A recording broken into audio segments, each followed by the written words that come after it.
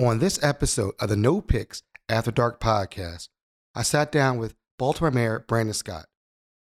Mayor Scott was on the No Picks After Dark podcast in October of 2020 when he was the president of City Council for Baltimore City. He was the Democratic nominee for being the mayor of Baltimore. Now, as the mayor of Baltimore, we finally got to sit down. After going back and forth about 4 or 5 months, we finally got the chance to sit down at Zeke's Coffee in Northeast Baltimore. We talk about what has he learned in the first year or so of being mayor. We discuss about Artscape and Afran will be alive again. This episode is a little bit different. We both had our masks on. We had the Baltimore City mask mandate, so it's a little bit different. But I can't wait for everybody to listen. No Picks After Dark podcast is sponsored by Open Works Baltimore. Enrollment for Maker Camp at Open Works is now open, offering half-day experiences for kids ages 8 to 12 in digital design, drones, and sewing. Maker Camp is a great way for kids to explore their creative side this summer. Sessions run July 11th to August 12th. Scholarships available. Learn more at www.openworksbmore.org/youth-programs/. Welcome to the No Picks After Dark podcast. I'm your host, Aaron Dante. Ladies and gentlemen, I'm so excited for this episode. This episode is a year and a half in making. When we first had this episode, he was the Democratic nominee for Baltimore City. And now he is the mayor of Baltimore City, Charm City. I'm so excited to have the mayor, Mr. Brandon Scott. How are you doing today, sir? I'm good. I'm glad to be back. And the last time we did this, we had to do it all virtual because we were in the wee stages of the pandemic. So we've learned a lot and went through a lot since then. I'm happy to be back. I'm so happy we're back. And, but before we start, what have you learned, since we've talked and now you're the mayor, year and a half later, what have you learned about yourself and about Baltimore City that you did not know? I would say it's not about learning things I didn't know, but it's about further understanding and further education, right? If you're not learning, you're dying, so to speak, right? Or you're dead in the way I look at it. And for me, I think what I have learned, the number one thing I really have a extended education about is how resilient Baltimore is, right? Because when people think about all the challenges and the things that we have before this virus showed up on our doorsteps, folks, if you ask the average person, okay, we're going to throw on top of a gun violence epidemic, on top of, being the home of structural racism, on top of infrastructure issues, on top of all the other things we have, we're going to throw the pandemic of all pandemics. And most people say, well, Baltimore is going to break, right? Mm-hmm. But we didn't break. But we also learned a lot about how we can be better, right? How things that I've learned, and I learned how worse things were than I thought, right? Like when I was with you before, I talked about having to build city government from the ground up, right? And really having to build the foundation, except, and as I said my first day, that this is about doing the right thing and not the popular one, right? And not the thing the fancy thing. A lot of folks want you to come in and do all the fancy, glitzy, glamoury things immediately, right?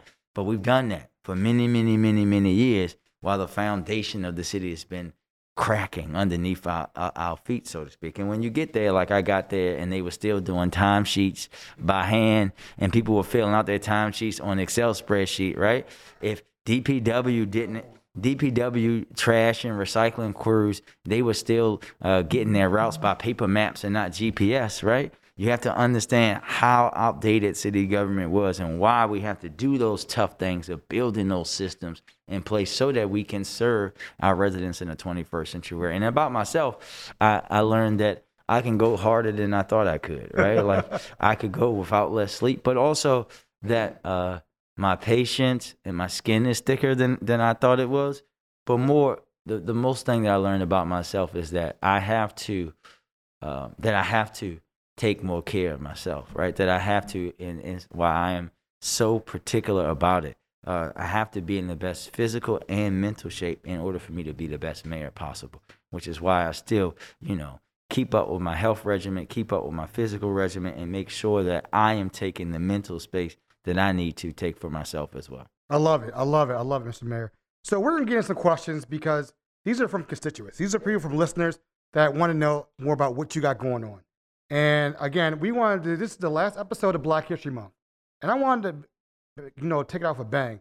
Back to business. That's the name of the season. And you're going to be finishing off Black History Month. And I really appreciate, again, you coming in. I know you're busy, so really respect what you got going on. All right, so first question from a constituent. How do you stay in touch with the citizens of Baltimore and their feelings about public safety in Baltimore? I get plenty of emails asking about donations. Then I do ask about how safe I feel as a citizen of Baltimore. How is the mayor determining residents' perception of public safety being measured? What outreach efforts are being conducted to gauge sentiments related to public safety and city taxpayers? And what is the crime plan for today, not from 4 years from now? So it's a lot of questions I asked you. Yeah, it's about 6 questions in one, but I got you. You sure? No, you're good. I got it. Okay. So first, I'll start off like this, right? When you think about how I operate and who I am, we were just talking about it off camera, right? The number one way that I talk to residents about perception on safety and everything else about city government is actually physically talking to them and doing it in innovative ways. As you know, I'm not hard to find. You'll find me anywhere in the city, right? So I'm always communicating with folks. Of course, we do the traditional things like going to community meetings and doing all of that, doing Zooms. We've been doing town hall Zooms where we go and talk to residents. We just had a telephone town hall with residents from across the city that we also morphed into a virtual town hall because we had Facebook and Instagram. We also had Charm TV. And on the phone alone, we had over 3,000 people, right? And we were asking them about things in the city, this was especially around our use of ARPA funds and talking about the $50 million we're putting into violence prevention from ARPA and how people thought and ranking and asking polling questions about that.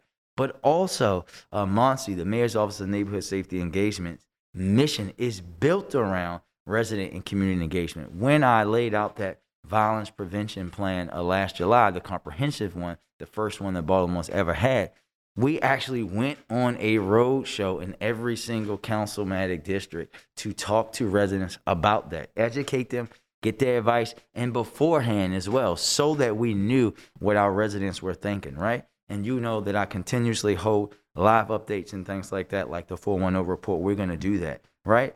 And I think it's important for me to say that too, that's still not enough for me. What I've tagged my team and other folks are doing, we're going to be bringing back things like the citizen survey, making sure that we're reaching out to folks. We're going to be looking at innovative technology about, targeting neighborhoods and asking neighborhood people through text messages, all of those kind of things about public safety and otherwise. But the number one way, I spend most of my time right in City Hall talking about public safety is I can see it because I can see what our residents are calling 911 and 311 for. I can see what they're filing online. I can see that live in real time, and it helps me to be really connected with what's going on with the residents of Baltimore City. However, what I think it's also tied to MONSE's public engagement, right? When we're going to incrementally grow the awareness of our strategies until the target for them is until 75% of the residents are aware of what MONSE and all of our public safety agencies are doing. I believe in setting targets and allowing ourselves to work towards them. That is something that has not happened in city government in a long time. We didn't have, and we'll get into the action plan later on, we didn't have targets and goals and metrics for people to be measured by, and agencies, police, but they were just operating within whatever, just doing what they normally did. That's not how you become your best self. That's not how you grow. And I think it's key when we talk about what I want your listeners to know and the people watching to know and understand, right? Very clearly is that not you, but the traditional folks that do what you're doing here, being a media outlet, and one in particular, they want to target this approach on dealing with violence in Baltimore from every standpoint, and not laying it solely at the foot of the police department, right? As, if you do that, you're not focused on what's happening today. It's absolutely the opposite. This is a and, not a either or, right? When you think about that, when you think about the work that happens every day, every time, and they've done it over 100 times already this year, right? Every time Safe Streets goes out and intervenes in a conflict that will ultimately end up in violence, that's an immediate thing, right? The police department has already taken 200 guns off the streets of Baltimore, and we're in the beginning of February. That's an immediate thing, right? Today, as you and I talk, our clearance rate for homicides in the city is almost at 50%. And when you think about the warrants, it's higher than that, over 60, the open warrants that they had. And that's an increase over last year, where last year we increased our clearance rate for homicides by 6% and shooting by 6%. And our shootings clearance rate last year was higher than the national average. That doesn't happen for Baltimore frequently. But it's also about making sure that people understand what the other day-to-day things are. And then I'll get into the comprehensive violence reduction approach, right? Day-to-day, we all know the basic stuff, right? The basics. Our police department is going to be out there working, but we're going to do it in a different way. We're going to do it in a way that understands that we're going to operate and focus, not going back to what doesn't work, right? If you want to get the same results, do what you've always done, right? And you and I both know, we know that zero tolerance, stop and frisk, all of that didn't work for Baltimore, right? People say, I hear from people all the time, we should just go back to doing that. Well, we had 300 homicides then too, right? We have to understand and think about the fallout that we have from that now, right? But what you can and should do has been proven in cities around the country is you don't go out and try to say everybody that looks like you and I, or everyone that's outside of this location is a criminal. You actually do what cities who have seen sustainable reductions in violence is, and that's focused in on the very small group of people who are responsible for the violence or most likely to be the victim of that violence. So we have now started our group violence reduction strategy, right? Which will start in the Western District, which drives the violence for all of Baltimore, as everyone knows, right? And we're doing that in partnership with my office, the Mayor's Office of Neighborhood Safety and Engagement, the State's Attorney's Office, the Police Department, and our federal partners. And how this works is that we bring those folks in and say, listen, we know who you are. This is your last chance. We're going to have these resources for you to change your life, right? But this is the difference from the previous 2 times that Baltimore tried this. We're actually going to invest in those resources, right? And to do this, and folks are like, this has to be, why wasn't that an immediate thing that as soon as you took office? Well, if you're going to attack a problem, you have to first know what that problem is. And when it's a people thing, a people issue, you have to know who those people are. We had to pay folks to do the data analysis to see exactly who they are, so that we're not doing like they did in the past and guessing and identifying those people. And then finding out, how old they are, all of those kind of things. And what we found out in this analysis is that people would be shocked, right? Mm-hmm. Most people, if I just ask you the question, who you think are the people, the age range people most likely to be the victim of perpetrated gun violence, what would you say? 18 to 32. So most people say 18 to 25, right? Most people don't think 30-year-olds, right? The average victim of a homicide in 2021 in Baltimore was 31. But when you think about that, right? When you think about that on the service standpoint, right?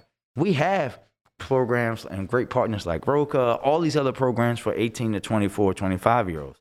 How many programs do you know that are dedicated to 30-year-olds out here in the city? They didn't exist. We had to build it. We had to fund it up from the ground. This is why, in order to achieve the things that we have to achieve in the city, the foundation, the structures have to be there, and they weren't there. We're talking about a city government that is never focused on violence from every aspect. That only has put that on the burden on the police department, and it was never their responsibility to do the other things. I always say we overburden them. We have to lighten the burden on them so they can focus what our neighbors up in Northeast want them to be focused on. Not answering, oh, my kid won't go to school. This person sent me a note on Facebook. Like, no, focusing and building relationships, focusing on violence.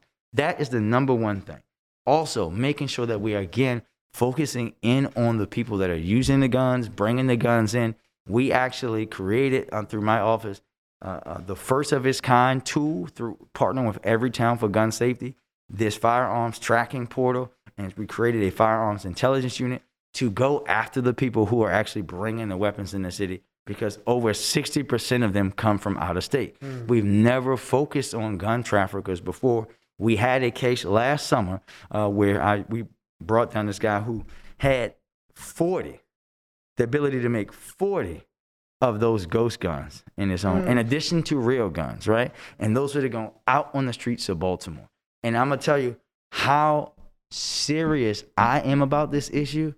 That person was a friend of mine, a teammate of mine at Mervo, at Direction and Park Heights, someone that was like a brother to me. Didn't matter to me. It was the toughest press conference I had to do because I had to literally go up there and say that someone that I knew my whole entire life was part of this issue that is plaguing our city.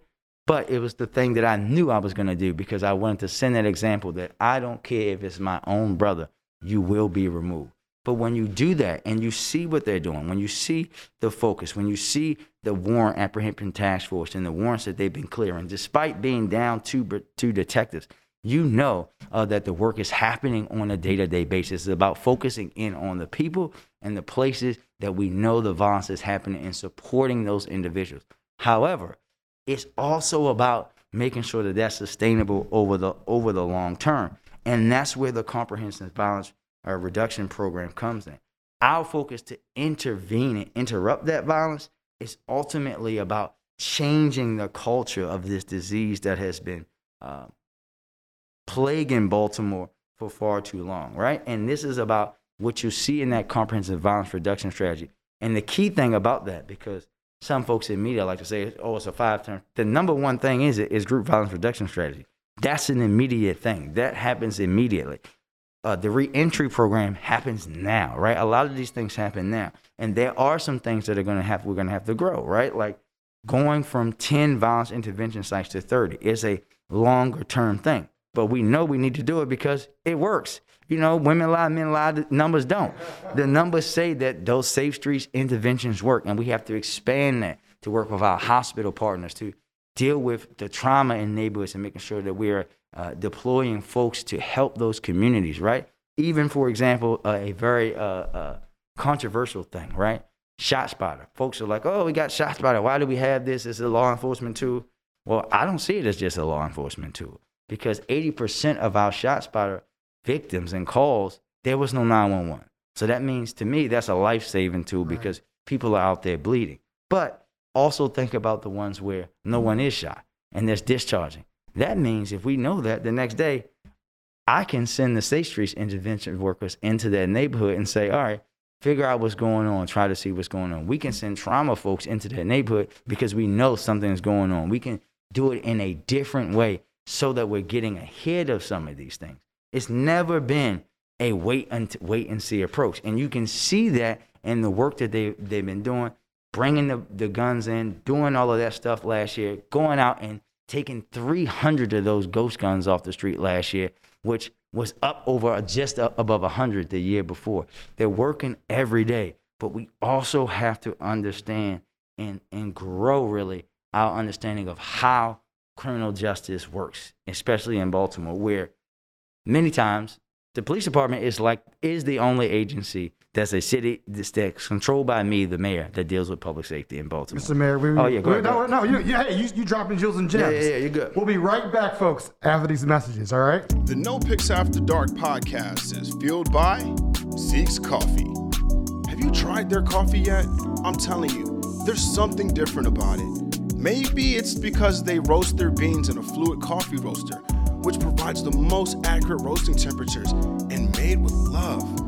You will just have to check it out for yourself and try their delicious food while you're at it. Open now for curbside service, online ordering, carry out, and they also do wholesale. Visit Zeke's Coffee at 4719 Hartford Road. Open Monday through Friday, 7 a.m. to 6 p.m. and Sunday, 8 to 5 p.m. Kitchen closes at 3 p.m. or visit Zeke'sCoffee.com and you too can be fueled by Zeke's. The No Picks After Dark podcast is proudly partnered with Maggie's Farm, located at 4341 Hartford Road. Maggie's Farm offers a unique dining experience with delicious handcrafted cocktails and mouth-watering cuisine, from falafels to scallops and everyone's favorites, honey sriracha cauliflower wings. Open for dinner from 4 p.m. until 10 p.m., Tuesday through Saturday, and for brunch, Saturday from 11 a.m. to 3 p.m., and Sunday from 11 a.m. to 4 p.m. with delectable chicken and waffles, shrimp and grits, biscuits and gravy, and more. Check out Maggie's Farm on Instagram and Facebook for daily and weekly food specials. Hey, folks, we are back. So exciting with the mayor, Brandon Scott of Baltimore City. He's been dropping jewels and gems. And I mean, it's nothing but heat coming out here. So I'm just sitting here like I'm going to church right now. I mean, he was talking. I was putting down mental notes. So, again, Mr. Mayor, thank you for coming on the show again. Of course, really anytime, man. Really appreciate your time. We got to do this twice a year. We do. There we go, twice a year. Can we do that? Book it. We got to book it. You know, Jack, we got to make this happen, bro. But thank you so much. So let's talk about some other things going on with Baltimore City. Let's go right into it. The block. Let's go into the block. That's a hot subject. Now, allegedly, back in my days, I used to go to the block past midnight. Okay? Allegedly, folks. Allegedly. I used to scamper by But there are no pics after dark, so no one's going to have any. Good call. No pics. So, a lot of people are asking about this block situation. With crime, with another parts of Baltimore, and bars and restaurants. How does the crime on the block compare to your Federal Hill, your Fells Point, your Cantons? You know, are similar proposals may enact curfews in those areas as well? And people have heard maybe there's some interest as far as realtors that want to buy property over there. Give us what you think, how you feel about it.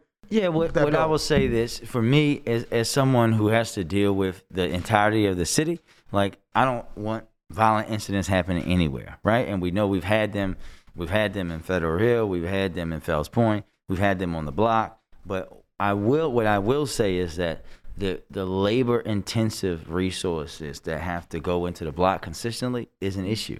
But what I think, and as I said yesterday on radio, because I'm meeting with the Senate president about the bill, I'm not going to publicly talk about the bill one way or another. I'll just talk about the issue. The issue is there, but the issue is not just there. It's other places. Now, the amount of resources that the Central District has to put there nightly is a strong difference, right?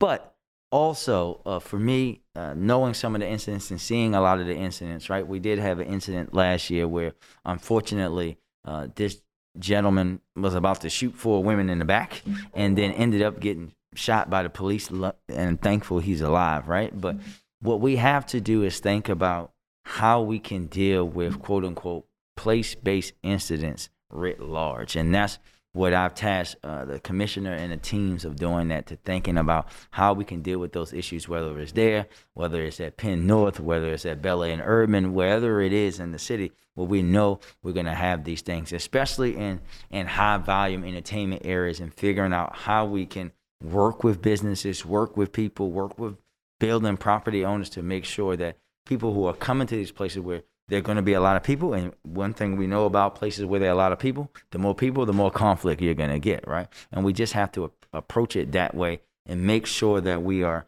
doing everything that we can to keep our residents safe. I mean, I guess people, going back on it, people are going to ask, Fells Point has a lot of violence. Remember that happened this past year? They wanted you to come down. You had a previous engagement. Cantons have issues. Federal Hill. I mean, everybody's have issues all over the city. I guess people are all over the country and over the world. Yeah, but why care so much about the area where it's? Is there other numbers out there saying that we have to? If you go and look, you know, there have been a lot, and you remember that there were a lot of resources in Fells Point too, right? So it's much similar in that sense. And I think, you know, I can't speak to why someone else put in a piece of legislation without talking to them, but I know that they're doing it because this is about, for them, public safety of people who are living or visiting or residing in that specific, in their district. And it's about safety, right? And I think that's what, at the end of the day, this is about, how can we make that area safer? And I think what I want everyone to do is remember that, right? That's the thing to remember. How do we get everyone to the table? Because this might be the way this might end up being that, right? That they get everyone to the table and something comes out of how it can be safer. That's all that really matters at the end of the day. Okay. I got to ask that question. Yeah, you got it. That's a hot topic right now. So another constituent, I'd like to know why you increased the police budget again, even in short term. More police are not the answer. I recently read a piece by Leaders of the Beautiful Struggle, where they noted that the police solve only 40% of homicides. I know we touched upon this a little bit earlier. We aren't dealing with incompetence or corruption and a lack of community trust. How does it feel the consent decree process is going, and what do you think we can address those issues? How can we address those issues going forward? Well, I'll start with the first thing. One, when you think about the increase to the police budget, what folks have to remember that this was not more positions. They weren't like allocated more positions or more resources or anything like that.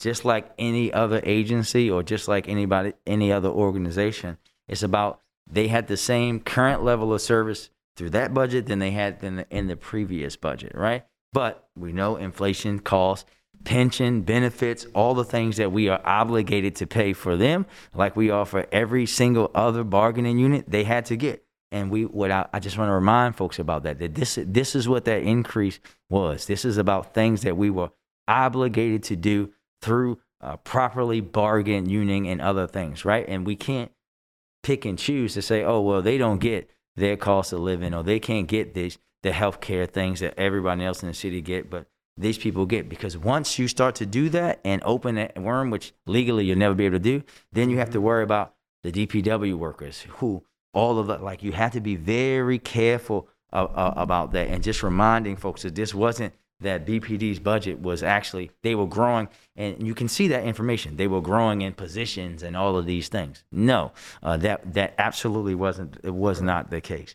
But when you talk about the second portion of that, about how I think the consent decree is going, I think it's going really well. And actually, if you hear from the folks who are overseeing it and the judge, you can see that we have made a lot of progress. And that clearance rate that you mentioned, I already talked about how it went up 6% last year and how it's up even more today than where it was at this point last year. That doesn't happen with homicide detectives clear cases because residents talk to them, right? And that happens each and every day. That relationship is not where it needs to be by a long shot, but is absolutely not the same relationship that it was before. And when you look at the fact that, for example, I was in D.C. 2 weeks ago for U.S. Conference of Mayors, right? And every time, Chuck Ramsey and all these other folks and the Assistant Attorney General was talking about places to look on how to do reform and do it responsibly, they always pointed to us. And that, to me, is a telltale sign. They're pointing to us as an example of how we can do that. And the judge controls the consent decree, correct? The judge and the monitor. So yeah, let's clarify. Yeah. I want to make sure people understand that. We enter into this agreement in the court with the federal government, right? There's a court-assigned monitor who monitors our progress, and the judge oversees that process. And all that information, the BPD monitor, they have the website. You can look at every report, every policy change, everything is online there. But I do want to hint into some stuff that folks who talk about the consent decree, I don't think folks think that this stuff is in it or understand that it's in it. That's connected to my goal of reimagining public safety to beyond policing, right? You heard me talk about call reduction. In our consent decree, even though I would have already done it, right, it allows it to happen faster. It talks about taking away behavioral health, mental health calls from police and sending them to other places. That's how we were able to quickly, as fast as we were able to do through our consent decree, our CPIC process, establish our citywide 911 call diversion pilot program. Well, we're doing just that. When people are calling 911 and have a behavioral health issue, they're not getting a police officer all the time. They're getting a trained professional. And we're going to be looking at how to grow that. And that's part of what we can do. And we continue to do the training, do the technical. But one of the big things is about the technology, right? Because if you want to be able to hold police accountable, you can't have them filling out everything by hand and things like that, which costs money, right? But it's about holding people accountable and having the system. So we've made a lot of progress. We're going to continue to do the consent decree and follow it as long as I'm here, and hopefully we get out of it because we've made the progress needed. Okay, all right. So another constituent asked, what are the mayor's thoughts on Nick Mosby's call to bring back the 1970s $1 vacant to ownership program? Well, I'll say simply that, I support the intentions of the council president's bill, right? Because we are already working to increase affordable housing opportunities in the city and to preserve legacy homeowners and try to prevent less and less vacancy in the city. And I think we have to make sure that we be intentional about its actual impact and be careful about duplication of existing programs. And we know that I just recently had a 30-day look over all of the programs around vacancies in particular. We're already going to be talking about using significant amount of our ARPA money to benefit housing initiatives in the city. I want folks to hear these numbers, though. There are 15,032 vacant houses in Baltimore City. 13,560 of those have private owners, right? So overwhelming majority of them are not owned by the city. And although approximately a third of them are already undergoing transformation, so they're being rehabbed by a private owner, part of a redevelopment plan, in court under a vacant building receivership or something other action, being prepared to be demolished, owned by us, and out for sale through vacancy value. We have to do more to address that issue, and we have to do more to prevent more vacancies from happening by investing in homeowners. So we are considering the legislation. At the same time, we're going to be looking to expand many of the efforts that we have already that will deal with the same exact issues. Hey, I appreciate you dropping those jewels and gems because that's very important. People have questions, a lot of questions about the vacancies. Rest in peace to the firefighters out there. Really, again, this sad moment. And thank you for showing leadership during that time and being out there and being in the forefront. We really appreciate that, Mr. Mayor. So what in general are we doing to get more people into home ownership, I guess, in Baltimore? So specifically long term.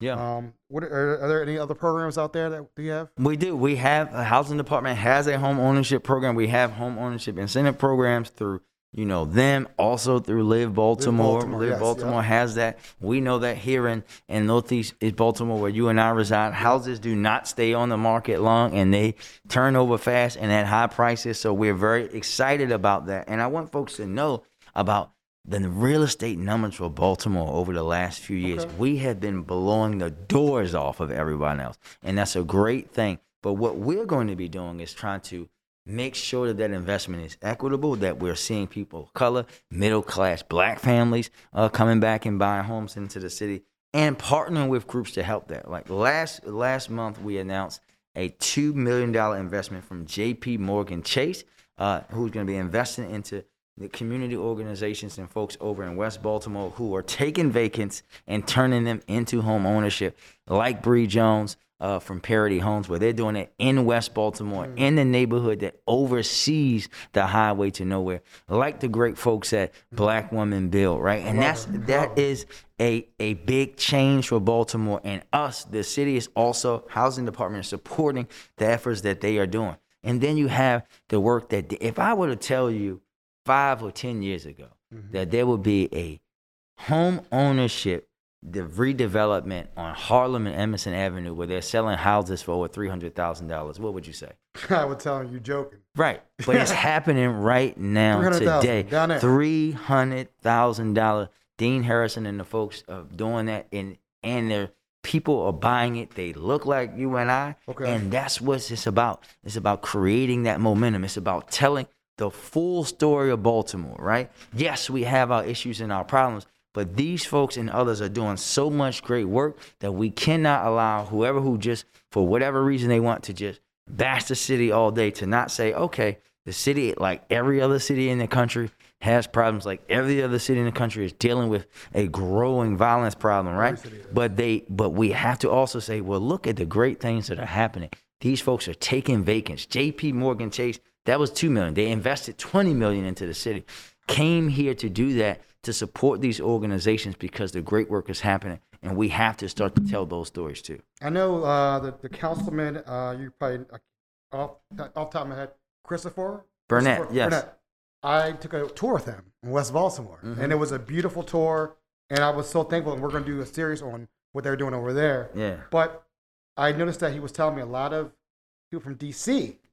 had bought houses in the Cliffs, or I can't name the area, but it's right near Evanston High School. It's behind it. And it's Uplands. Uplands, yes. And there's a lot of DC people moved over there, and those are very expensive houses over there. Yeah. That right in the house. So, Well, expensive by Baltimore standards, Right, but not by DC standards. And Right. and sorry, Madam Mayor or Councilman White. So I'm friends with the DC mayor, and City Council member Robert White is my college classmate from St. Mary. Okay. But if we steal every remaining black Washingtonian and bring them to Baltimore, it's fine with me. Hey, listen, I'm all about it. Come on down to Baltimore. We sell Mambo sauce in the stores. Come on, y'all. So, Artscape, we've been missing it for 2 years. I remember as a child going to Artscape, and it was like the highlight growing up. I remember just like, this is the place to be. And you saw so many beautiful people being there, artists, you're supporting the city, and the city's just booming that weekend. And it's always the hottest weekend of the year. It's always the hottest. People are asking, what's the word on the street? Are we bringing it back? What are we going to do? Because the scene, like the virus is, but go ahead, I'll let you speak. Yeah, well, I guess for me first, Artscape was great, but AFRAM was my end-all, be-all. Okay, we can talk about both. We can talk about both. Tomato, I hear you. We can talk about both. But I am extremely hopeful, and the plan is to have them back this year. Of course, you never know what variant, maybe the Jamie Foxx variant shows up, not Omarion or Omicron or whatever folks are calling it on the street. But we're very hopeful, and we're all intentions and all intentions are to have our festivals return in person this summer and throughout our festival season, so to speak. And I know that this is going to be me starting us out here. CIAAs. This episode will be out after CIAAs, but how excited are you for all this happening to our city? It's going to be a beautiful thing. What are you looking forward to the most? Because like I said, it's going to come out afterwards, but what are you looking forward to the most, the CIAAs? Well, I'm a basketball player, so I'm looking forward to the basketball. But as someone who's been to CIAA before in Charlotte, it's just about, having a CIAA, and I think Baltimore really needs to understand this. They are the top 3 college basketball tournaments in the country. The ACC, the Big East, and the CIAA, right? Say it one more time. ACC, Big East, and the CIAA. The third largest college basketball tournament is coming to Baltimore. It's going to be here. That's a huge thing for us, right? And to have not just the basketball, but the culture that comes along with it. Having all the alums and the folks come here, showcasing the best of Black HBCU history with the best of one of America's best and blackest cities, right, is a recipe for tremendous things. They go together like Obey and crabs, right? That's the reality of what we're talking about here. And the impact that it's going to have on the city financially is great, but and wonderful. We know millions and millions of dollars of impact on the city, but the opportunities that it provides, right? Thinking about that for those young students who are going to be coming to an area that thrives in many other areas of growth, especially for younger Black folks, right? This is the opportunity. And it's also, again, for us to showcase Baltimore as a national city that can host these big events, much like we're going after the FIFA World Cup and all these other things that we're trying to bring here.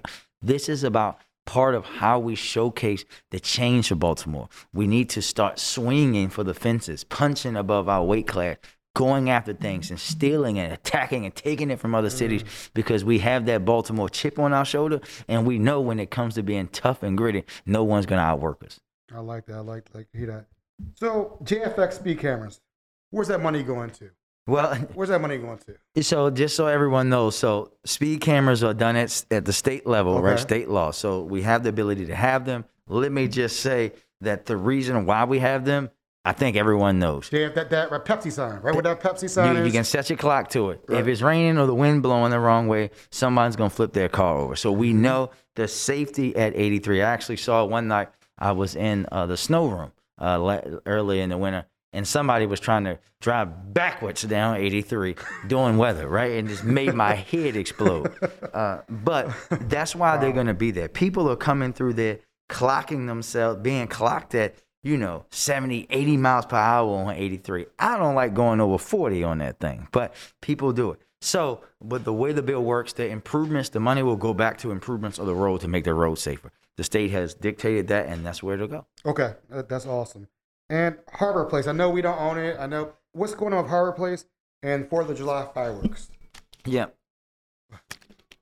So I am anxiously awaiting the outcome of the receivership process for Harbor Place, because we now are ready to take it into Harbor Place 2.0, a place that is for everyone, that's in the 21st century, and making sure that we have it become, again, the beacon for us in Baltimore. But making sure that we showcase not the best of, the chain restaurants and things, but imagine you can go down to Harbor Place and Zeke's has a spot there for a few days, right? Or I can get a Coco's crab cake at Harbor Place. Imagine what that will be, because that's what people want to get when they come from out of town and come from the region. They want to get the best of Baltimore, not the best of what they can get at every airport.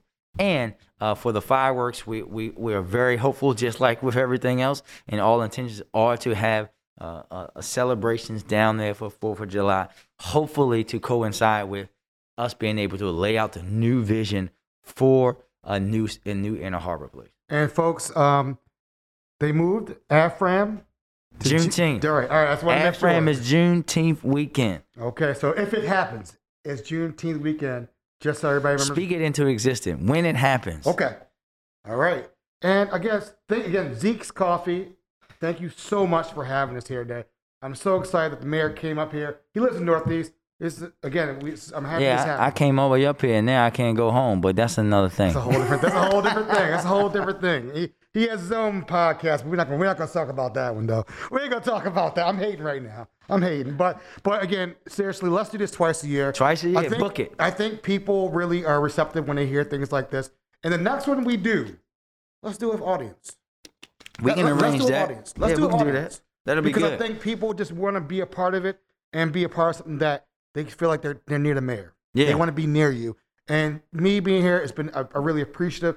I want to shout out to you every time I saw you. Well, the first thing I said to him, we got to do this interview. I saw him at Downtown Partnership Party. I saw him at the not party, but they had their year end. I saw you at the Visit Baltimore thing when they had the holiday thing. That was really cool. But again, thank you so much to you and your communications teams for making it happen today. Absolutely. Is there anything you want to leave the people of Baltimore, conclusion of what we got coming up the next 3 or 4 months? Anything that makes them feel safer, reassuring that, hey, we're here? Because I think people want to know, be reassured. They want to be reassured, and they want to feel like, I want to flight. Yep. Some people say white flight, black flight. We want to stay in the city, but how can you make us feel comfortable knowing that, we are on top? I know you talked about it earlier, but yeah, I will do it again. And I just want everyone in Baltimore to know this. There is nothing more that I spend my time in making sure that we are working to be a safer city. This is why I don't sleep. This is why I wear my agency folks out who work in the public safety realm, be it Director Jackson at Muncie, be it our police leadership, to make sure that we are being the best. And what you'll be sure that you'll get from me is everything that I got, but that also you will see things coming down the pike when you're talking about, and you'll say, oh, they are doing things differently. They are changing. They are moving to hold people accountable. They are pushing to do things that will make us a safer city. But I'm also going to ask you guys to join us in that fight. We all have to do this together. The only way that Baltimore is going to be the best version of herself is if that we all are involved at the table. I'm going to do my part. I'm going to fix city government and make sure that we're doing our part each and every day. But as residents in the community, I just invite you all into that process as well. And I love you all. How can people, is there a hotline they can get a hold of you, or is there somebody there? Because everybody probably shoot your DMs and you run your own social media account. Well, so partially. How do people reach out instead of creeping in your DMs like, hey, Mayor, what's up? What's the proper way? What's the proper way, Mr. Mayor? We go through those. So these days, look, I can't. I'm not even going to tell people not to do that because folks are going to do it anyway, right? The office number is 410-396-4900. Okay. That's 410-396-4900. They can always email us, mayor@baltimorecity.gov, and then of course on the internet is all Mayor B.M. Scott. Do you answer those questions, or does somebody else answer? It depends. Sometimes it's me, sometimes it's other folks, right? If you pay attention to Instagram and Twitter, you can tell when it's me and when it's Jack or one of the members of the team. I try to make sure that my engagement can be seen. I don't have the time to be monitoring all the time, every day, but we try to make sure that we get folks questions answered and get them connected to services and things that they need. And what about these masks, real quick? Anything about the masks? mandates? Listen, we're very hopeful with the numbers recently. We're going to be talking with the health commissioner. As always, we'll follow the guidance from them, our hospital partners at Hopkins and things like that. We are still in substantial to high transmission in the city. CDC guidance as of right now still says wait until you get to moderate or low for that. And we're hopeful that we'll get to that point very soon. I'm very hopeful that we'll be able to talk about those things and things going away in the very near future. And the last thing for the young people want to know, does the mayor have a TikTok account yet? No TikTok. Not yet. Not yet. The mayor only danced after he scored a touchdown, man. That's it. Got to ask for the questions. But again, folks, thank you guys for tuning into this special episode, the last episode of Black History Month. But Black History is 365 days a year, folks. Understand, we are here, No Pixel Dark podcast, back-to-back years of being the best podcast for Baltimore and beyond. And that's what it's all about, getting the people on the show to answer hard questions. And that's why we have the mayor here today. I appreciate his team for making this happen this evening. Thank you, Zeke. Thank you to my audio tech, Ed, Paul, doing the lighting and the cameras. Really appreciate the whole team. Mr. Mayor, thank you. God bless. Peace, and we're out, folks. Baltimore Fiscal Partners is a boutique CPA firm specializing in accounting and consulting services for nonprofits, small businesses, and with experience running nonprofits and small businesses, they know that there's not always enough time at the end of the day for you to focus on your finances. Whether it's monthly bookkeeping or an annual audit, tax preparation or consulting, nonprofit or small business, Baltimore Fiscal Partners provides full range or tailored solutions that keep your goals and budget in mind. Learn more about Baltimore Fiscal Partners online at baltimorefiscal.com or follow them at Baltimore Fiscal on Facebook and Instagram.